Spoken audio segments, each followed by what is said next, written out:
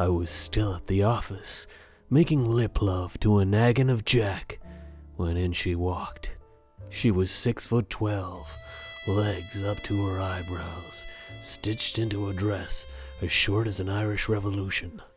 She coiled like a poorly stowed slinky and released Mr. Tongue from what must have been a less than sanitary cage. Femme fatale, she said, batting her eyelids like she'd reached for the Optrex and picked up the honey. Dick, Private Dick, I replied. It's all here, she said. All the evidence you need.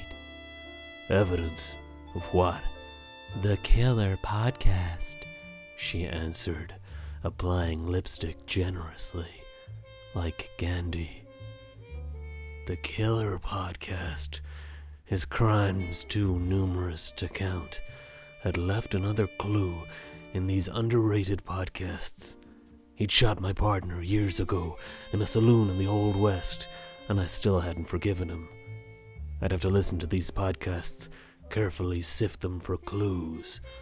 Legs perched herself on my desk like a sexy pelican and hit play. After the concert, walking back to the prankster's apartment in Chinatown, I'm giant slaloming down the empty street, taking up the whole road, wondering what just happened. Did I do something really wrong? Was it like I was in The Lord of the Flies or Heart of Darkness or part of the Final Solution? Was I now a monster, one of the reptilians? Oh, the horror, the horror. I'd never heard of Crusto Journo hippie Scott Carrier, but that snippet had convinced me the man was a legend. He'd clearly been a globe-trotting wrong-rider for decades, and the medium afforded him the chance to drip-feed us beautifully sautéed slices of grassroots journalism, carved from his 1,100-year-old ass. I assume you speak Mandarin. I raised a single monolingual eyebrow. No? Doesn't matter. You'll love Young Love Play. The language barrier only makes it easier to appreciate the production. 无聊寂寞想要开心，点亮我的心情，打开电脑和随身听，享受2小时的活力，小花瓶和小布都在这里陪你，你的 DJ 随时待命，加入我们等你一起，青春爱消遣，听见属于青春的声音。 What's this one? I asked warily. Oh, that's the Tobolowsky files, she replied, batting her eyelashes. It looked like 2 seductive moths had seized control of her face and were battling to be King Moth. Tobo's worked with just about everyone in Hollywood. Listening to Stephen Tobolowsky is like falling asleep on a train and being woken up by the voice of the most interesting man in the world. Then opening up your eyes to find yourself alone because it's a podcast and he's not your friend. He's a famous person. The director came back to check me out during dress rehearsal. He shook his head and pointed at my legs. He told me I had to shave them to be a slave boy. Slave boys had to have smooth legs. He went to get me a razor. One of the first things I learned about college was there was something basically creepy about the theater. This one was called A Life Well Wasted. Could it be a clue? Was life wasted on the living? What a freak thought! I suddenly found myself spiraling into paranoia. Was femme fatale the killer? Was I? It was all I could do to hit play. I've seen the Valhalla of video games, and it is located in Mike Micah's basement. So this is an original Pong motherboard. You have to have a Street Fighter 2. This is like the kind I would play on in college. Here's a shrink wrap, Custer's Revenge, the first X-rated game for Atari 2600. A small subterranean space crammed with ancient computing artifacts and long-forgotten amusements. It's like a bomb shelter, if what you need to survive nuclear winter is a metric ton of vintage gaming gear.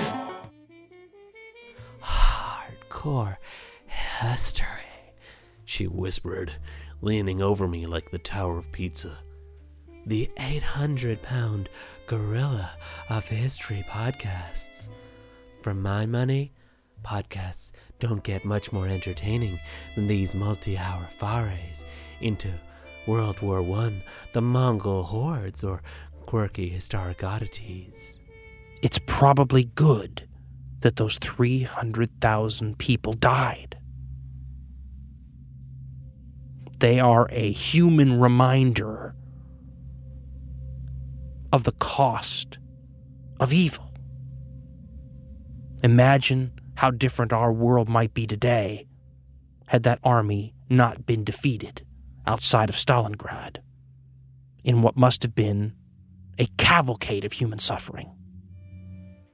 Only one show left, and the crime was still unsolved. I hoped, prayed, that somewhere in the secret history of Hollywood lay the answer. He was sat quietly on the porch, looking out over their land, when Jean Garceau brought him the last of Lombard's letters.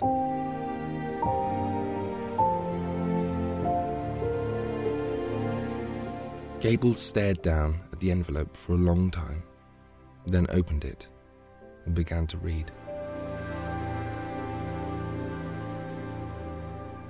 When he'd finished, Clark Gable broke down entirely.